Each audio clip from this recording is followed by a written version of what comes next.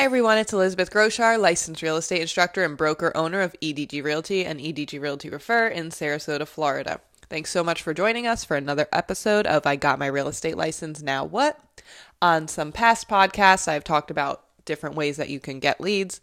And now that you've gotten all those leads, they want to go see some houses. So let's talk about how we go ahead and set that up. First and foremost, before showing any homes, you want to make sure that your buyer is pre-approved through a lender or if is paying cash has provided you with a proof of funds. You want to make sure that you're showing homes to somebody that is ready and able to purchase them. So if you don't have a local lender on hand, make sure you reach out to one. You want to get your customer pre-approved if they're not already with someone that you can trust. If they already have a pre-approval, make sure to reach out to that lender and just see that they verified their credit and income, because if not, they're just going based off what the customer told them. And while you're talking with them, you can build a relationship along the way, since you'll probably go under contract and be in contact with them quite often. So now that we've got that out of the way, your buyer is likely going to want to see a ton of homes. Just know that when you do too many in one day, they're going to all start running together. My suggestion is to stick to about 5 to 7 homes a day and go to the ones that they really want to see the most. Try and keep the distance close and review all the properties with the buyer to make sure that they're matching everything within their must-have list. If it's not going to fit, why view it? So now that we have our list of properties, which they likely received from your auto MLS search, and if you don't know how to set that up, you can probably do a quick online class with your MLS. I know Stellar MLS has one.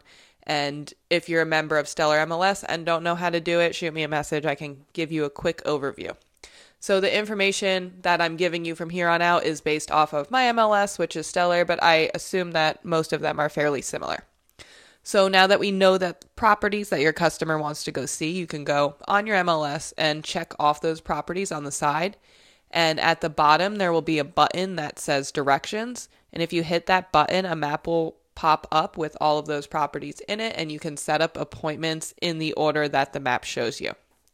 So if you haven't taken this customer out yet, it's a good idea to ask them how long they think they'll need at each property, just so you can schedule the showings accordingly. If they're not sure, 20 minutes, 15 maybe, is a fairly good estimate for some people. But some people are in and out quick, and some people take a very long time. Try not to take too long, and if they're quick, let them be quick, but try and get in there and show them the entire house. The seller, is out of the home for this time, so try not to do it for a long time as well. And there may be other showings. You don't want to take up too much time. But definitely allow them enough time to properly view the home. So to find out how to schedule an appointment for a specific home, it should be on the listing under Realtor Remarks on the MLS.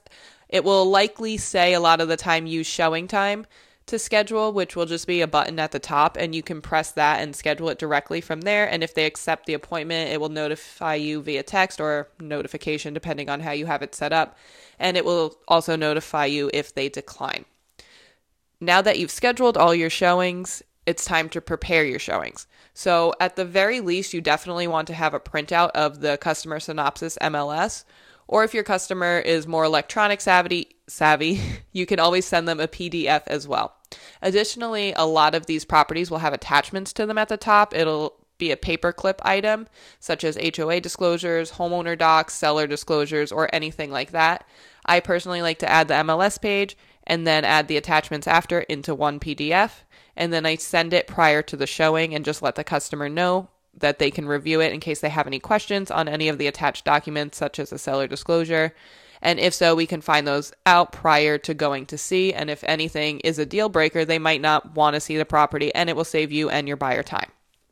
Additionally, if my buyer is not inquiring on a significant amount of properties, like 15 to 20, if it's just the 5 to 7 that we're going to see, I'll likely look up the permits as well to see if there's anything that the listing agent might have missed in their listing, such as a newer roof or a newer AC. And the same goes for if it's older. I'll know if there's no permits, it's likely that the original items are in the home. So if there are permits, I will usually write on the front of the MLS sheet, 2022 roof. Or if it's in PDF form, I'll just attach the permit to the back of the PDF. I also like to bring along a showing form with me that they can write on. It just allows the buyer to write down any information about the property that they might need when making a decision later on, such as square footage, bedroom, bathrooms, all that fun stuff.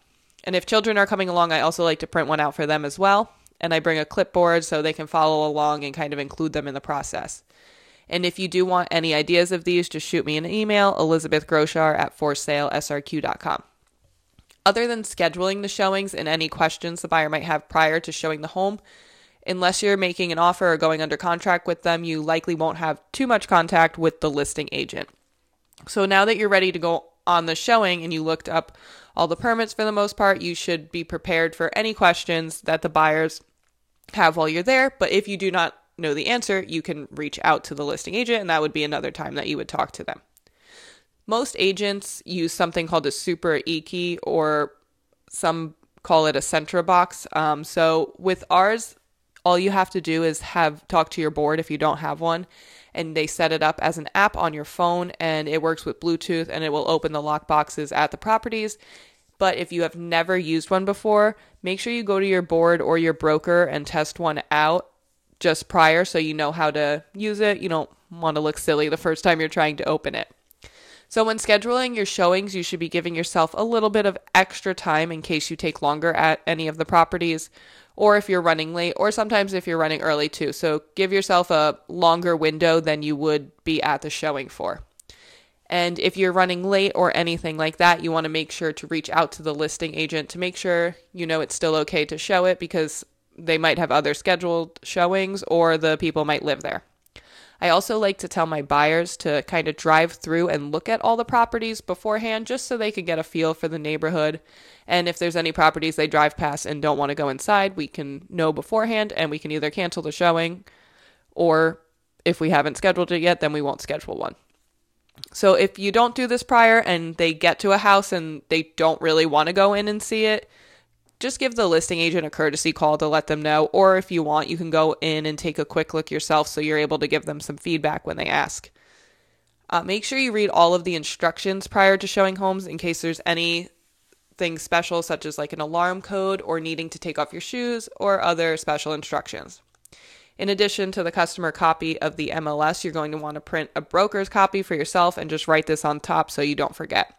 Make sure you don't give the customer the broker's copy because it does have broker-only information on the bottom. You just give them the customer synopsis copy of the MLS. Make sure ahead of time that you always know where you're going. Be prepared for a little bit of traffic along the way. And if the customer loves the home and want to make an offer, you can go ahead and get that process started and make sure you send the offer over with your pre-approval letter or proof of funds. But if they have not made a decision from this set of showings, they may want to go look at another one again, or they may want to see some additional homes as well. So every time you do this, you're going to want to make sure you're educated on the homes that you're showing, because they will likely be asking you a lot of questions. That's why you should do the PDF with the attachments on every one, at least so they have information prior to showing, and you can ask the listing agent prior to going to the showing if they do have any big questions. Another big question a lot of new agents have is if you should drive with your customers or have them meet you at the property. That's more of a brokerage preference. My personal preference for insurance reasons is to meet my customers there. It also does give me some time in between showings if I need to contact the listing agent from the previous showing and ask them any questions, and I can usually get it answered by the time we get to the next showings. So the basic takeaway from doing showings is always stay informed and make sure to practice opening up your Supra beforehand. Be courteous to other agents, your customers, most importantly yourself. Don't run yourself dry seeing too much in one day. And of course, if there are any exceptions for there are exceptions for every rule, such as if you have like a customer in town that's only there for a few days, of course you can see a couple extra homes. But these are just some of the basic different ways I have done showings in the past that have seemed to work the best. So thanks for listening to another episode of I Got My Real Estate License Now What? I'm Elizabeth Groshar, licensed real estate instructor and broker owner of EDG Realty and EDG Realty Refer in Sarasota, Florida. Have a wonderful week and weekend. Get out there, do those showings, and if you have any questions, please feel free to reach out.